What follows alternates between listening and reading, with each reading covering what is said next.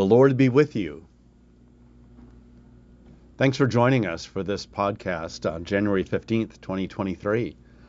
This is the Red-Headed Preacher podcast. You've come to the right place. My name is Richard Lanford. I am the Red-Headed Preacher of St. Peter's United Church of Christ in Skokie, Illinois. Planet Earth and Third Rock from the Sun, yes. And this morning, the scriptures will be a bit different. They're not from the lectionary except the gospel. I enjoy the gospel passage, though I confess that when without really looking at it, I thought this was the part of the John the Baptist and Jesus story, in which John said, "He must increase, but I must decrease," which is, I just love that. But that's not in this gospel passage. I was mistaken. That's in John chapter 3. Be that as it may, the gospel that we do have is from the lectionary. The other passages that Carolyn Van Til will read for us are from the New Testament. Romans 12, Romans 13, excerpted verses, and then 10 verses, the first 10 from the chapter, the Revelation to John, chapter 13. And I'll discuss in the sermon why I chose those, and you might gather it for yourself anyway before I explain it in the sermon, which is called "Love is Not Always Obvious." I struggled to find a title for this one, but I think this is a good subject. It is inspired by the fact that this is the Martin Luther King Jr. holiday weekend. The 15th actually is his birthday, and other parts of the service also reflect that, but not the whole service. But you're not listening to the whole service, so that's okay. I don't need to go into that. I hope you'll enjoy the sermon. Stick with it. There are some quotes. Then I know it's easy to kind of let your mind wander when listening to quotes, even if they're from something that Martin Luther King Jr. has written. So let's celebrate. I invite you to listen. Thanks for tuning in. And here we go. Here's Carolyn. Our first three passages are all from New Testament letters. The three are Romans 12, verses 9 through 13, followed immediately by Romans 15, verses 1 through 8. Two of those are brief enough that I will read the third passage from the Revelation after the first two. That will be the first 10 verses from the 13th chapter of the Revelation to John. We begin with Romans 12. Paul wrote, "Let love be genuine. Hate what is evil. Hold fast to what is good. Love one another with mutual affection. Outdo one another in showing honor. Do not lag in zeal. Be ardent in spirit. Serve the Lord. Rejoice in hope. Be patient in suffering. Persevere in prayer. Contribute to the needs of the saints. Extend hospitality to strangers." And from chapter 13, "Let every person be subject to the governing authorities, for there is no authority except from God. And those authorities that exist have been instituted by God. Therefore, whoever resists authority resists what God has appointed, and those who resist will incur judgment. For rulers are not a terror to good conduct, but to bad. Do you wish to have no fear of the authority? Then do what is good, and you will receive its approval. For it is God's servant for your good. But if you do what is wrong, you should be afraid, for the authority does not bear the sword in vain. It is the servant of God to execute wrath on the wrongdoer. Therefore one must be subject, not only because of the wrath, but also because of the conscience. For the same reason you also pay taxes, for the authorities are God's servants, busy with this very thing. Pay to all what is due them, taxes to whom taxes are due, revenue to whom revenue is due, respect to whom respect is due, honor to whom honor is due. Owe no one anything except for love one another, for the one who loves another has fulfilled the law." And now from St. John and the Revelation, where his vision continues. "And I saw a beast rising out of the sea, having 10 horns and 7 heads, and on its horns were 10 diadems, and on its heads were blasphemous names. And the beast that I saw was like a leopard, and its feet were like a bear's, and its mouth was like a lion's mouth. And the dragon gave his power and his throne and great authority.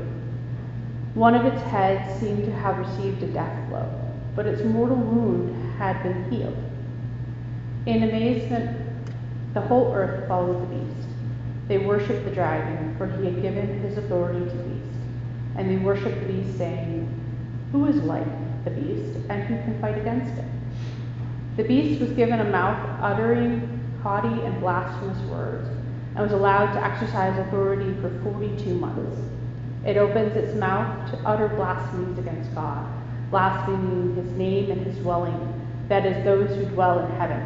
Also it was allowed to make war on the saints and to conquer them.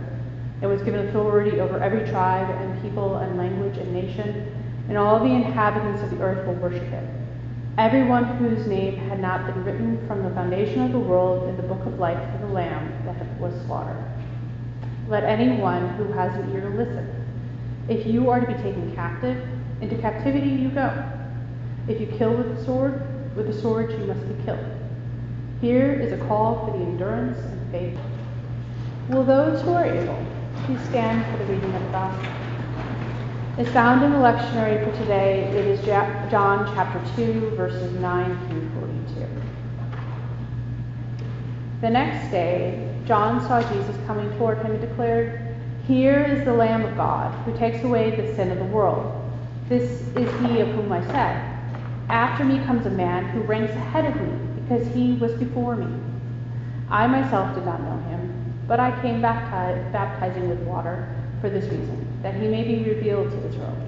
And John testified, "I saw the Spirit descending from heaven like a dove, and it remained on him.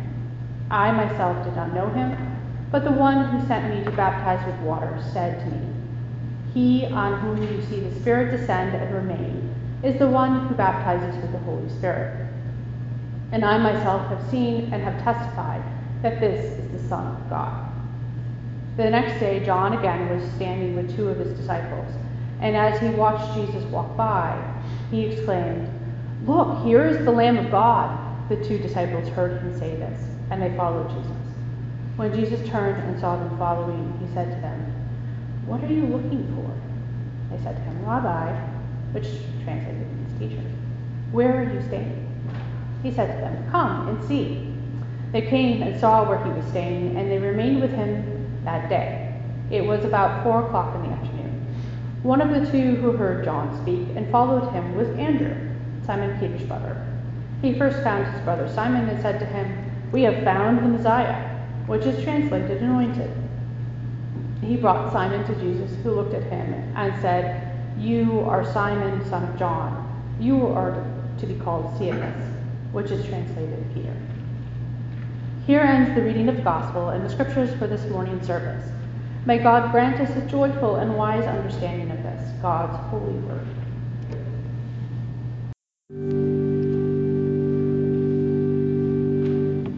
Love is not always obvious. Sometimes love can present itself as something trying to get in our way or stop us from doing something we want to.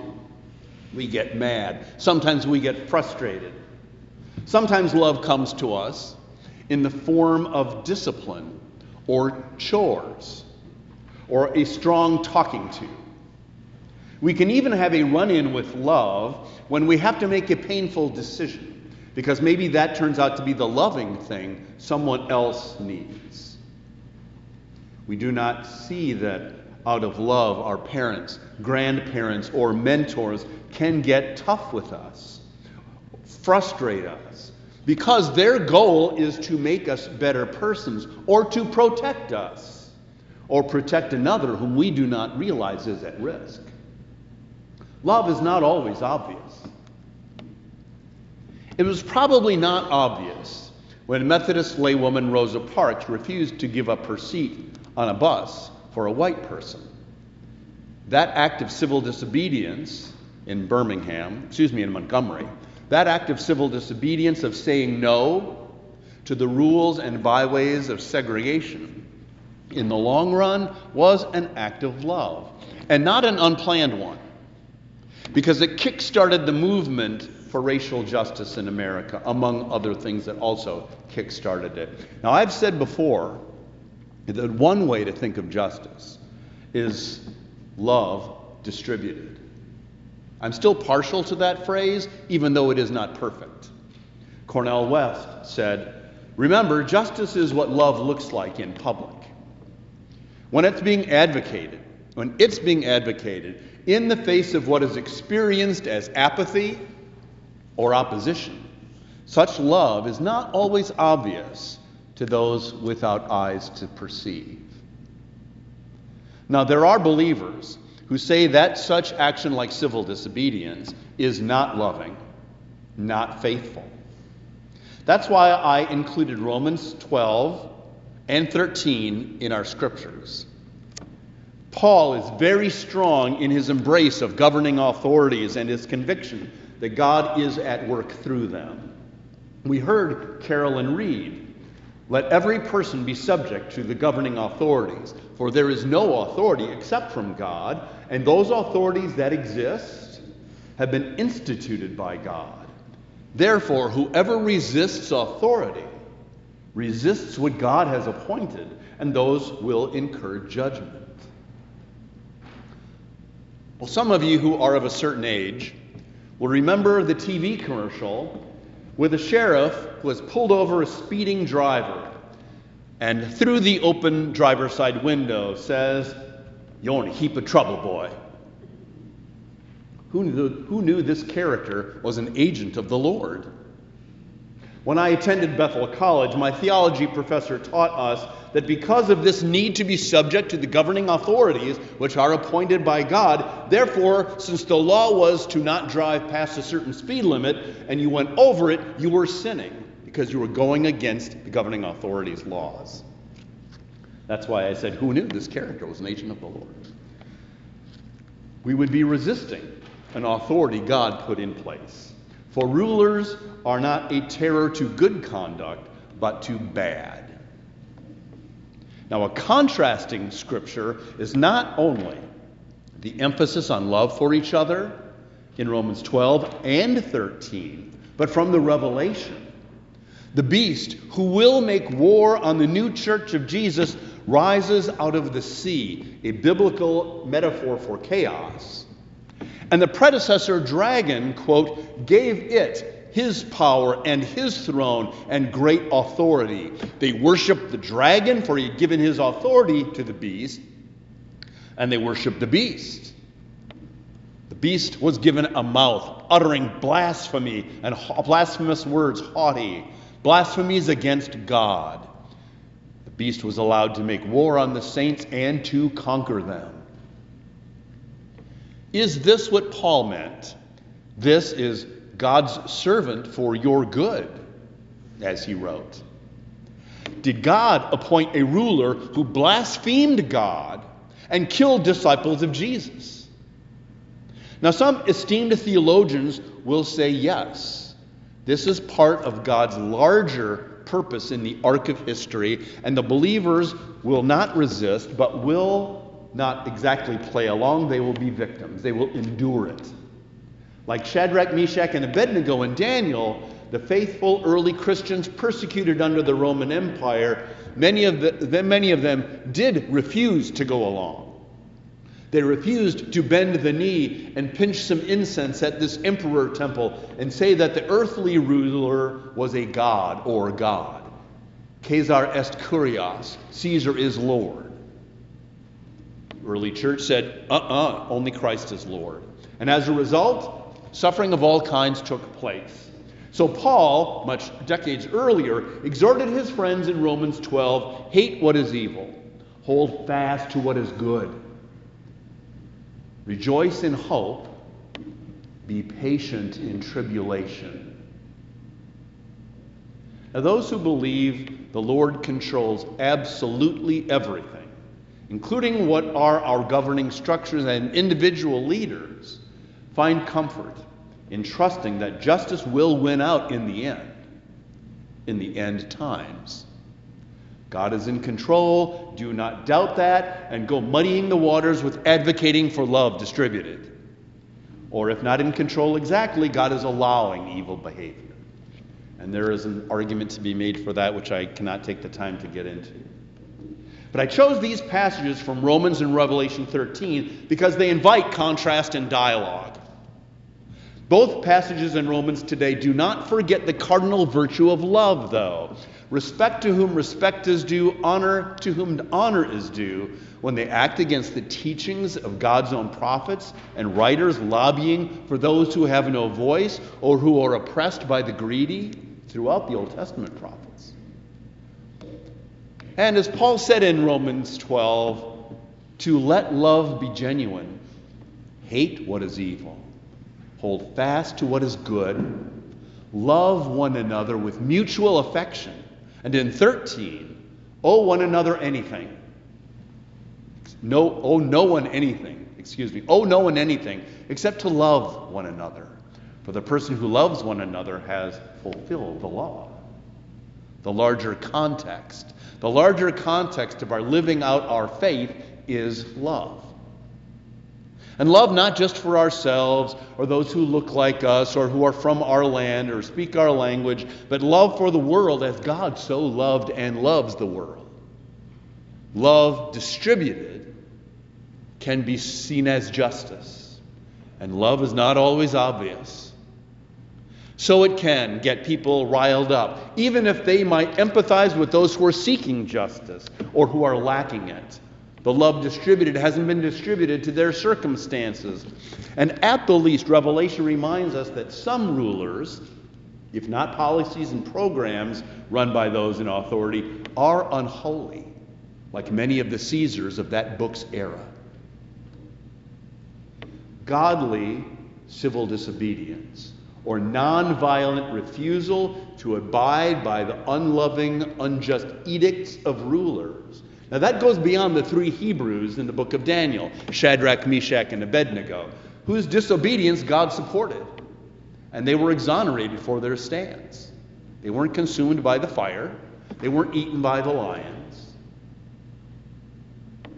Now what may come to our memory sooner than Daniel is Simon Peter and some of the disciples in Acts chapters 4 and 5. Released from prison for preaching the gospel, they are warned and then ordered to stop preaching Jesus and in his name, or they'd be put in jail again. That's chapter 4. In chapter 5, verses 27 through 32, they explicitly ignore this order. When rearrested and reminded they've been ordered to stop this, Peter famously replied, "We must obey God rather than any human authority." Their love, in this case, was not aimed at bringing about justice, but about spreading the good news of the grace of God and the call of God. Like John the Baptist, they wanted to point people to follow the Lamb of God who takes away the sin of the world. And we come to this discussion by virtue of the fact, not only with the scriptures that I chose, but that today is the Reverend Dr. Martin Luther King Jr.'s birthday. Civil disobedience, peaceful protest that was more than showing up and marching. It was getting in the way peacefully. It was resisting unjust laws without brandishing a weapon or hurting someone. Like a sit-in at a whites-only lunch counter by Black Americans college students in Greensboro, North Carolina, almost 63 years ago, catalyzed a wave of nonviolent protest against private sector segregation in the United States. Those men were refused service, but stayed until closing time. In his letter from Birmingham City Jail, Reverend King wrote a response to the recent newspaper editorial written by 8 liberal white clergymen in Alabama who expressed sympathy for the goal of racial justice and equality, but critiqued the timing and the methods. King and the movement should allow for the battle of integration to continue in the local and federal courts, and warned that his nonviolent resistance would have the effect of inciting civil disturbances. in what could be understood as a point of view taken from the New Testament, where Jesus often challenged the status quo to help them see things differently. King wrote, "You deplore the demonstrations that are currently taking place in Birmingham. But I am sorry that your statement did not express a similar concern for the conditions that brought the demonstrations into being." He then went on to list Birmingham's history of segregation, unsolved bombings of black homes and later a black church, ugly record of police brutality against black Americans, an unjust treatment in the courtrooms. He agreed with the clergy who wrote that negotiation is the next step to redressing grievances, and then he listed how such negotiations in Birmingham ended in bitterly broken promises, and wrote, "Like so many experiences of the past, we were confronted with blasted hopes, and the dark shadow of deep disappointment settled in on us. So we had no alternative except that of preparing for direct action, whereby we would present our very bodies as a means of laying our case before the conscience of the local and national community." He informed them that of their awareness of the suffering that came with such an approach, that these people who did these things knew what they were getting into. They were trained in nonviolence ahead of time. They were taught how not to respond to provocations such as water cannons, police dogs, verbal taunts, aggressive pushes and jabs, arrests, and the like. Of course, the teaching of Jesus not to return evil for evil was embedded in this training. Why direct action? King answered, "Nonviolent direct action seeks to create such a crisis and establish such a creative tension that a community that has constantly refused to negotiate is forced to confront the issue, so it can no longer be ignored. There is a type of constructive nonviolent tension that is necessary for growth." He referred to those heroic Hebrews in Daniel as sublime in their civil disobedience, refusing to obey the edicts of Nebuchadnezzar because a higher moral law was involved. And so were there other higher moral laws involved in that time and place. And like equal rights under the law and the Constitution and the amendments, which were themselves violated to create inequality in places where segregation and violent white supremacy ruled. You and I still deal with white supremacy. Some of it is very violent, and some of it is not, but is, sometimes even unknowingly.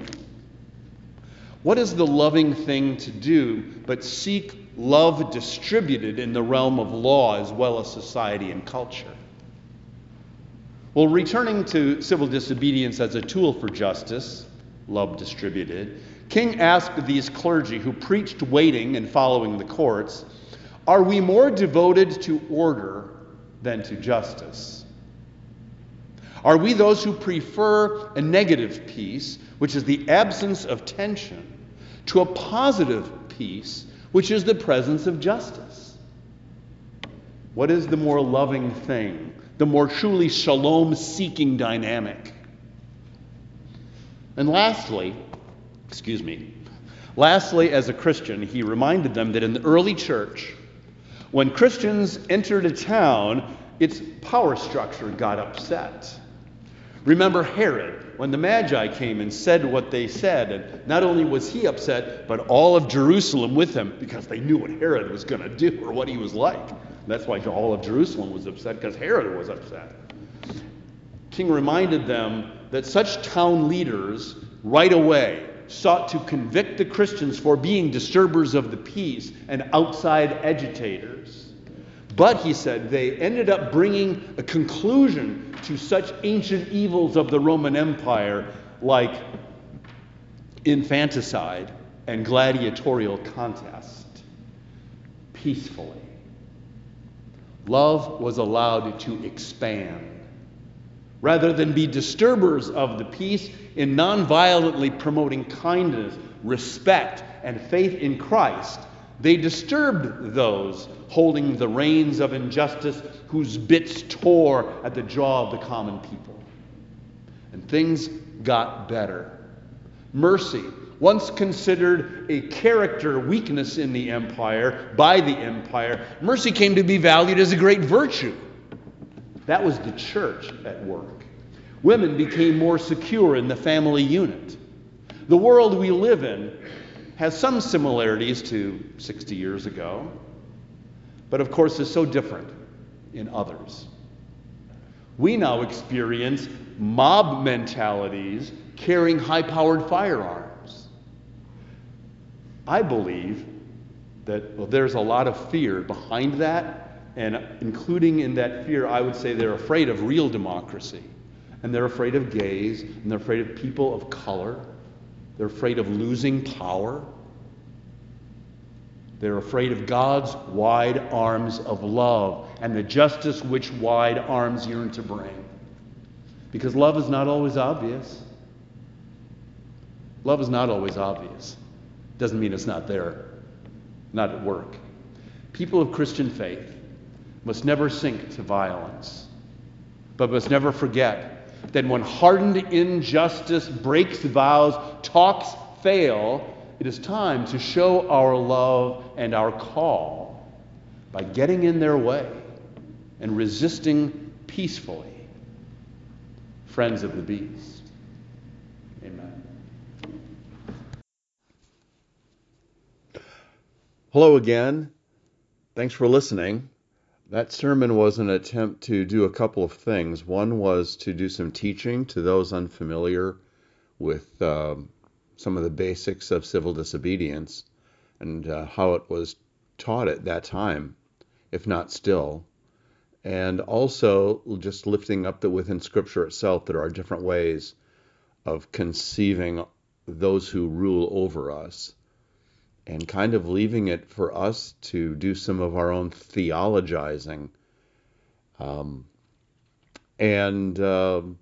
That the scripture from Revelation was introduced to me as a counter to Romans 13 while I was a student at seminary some decades ago.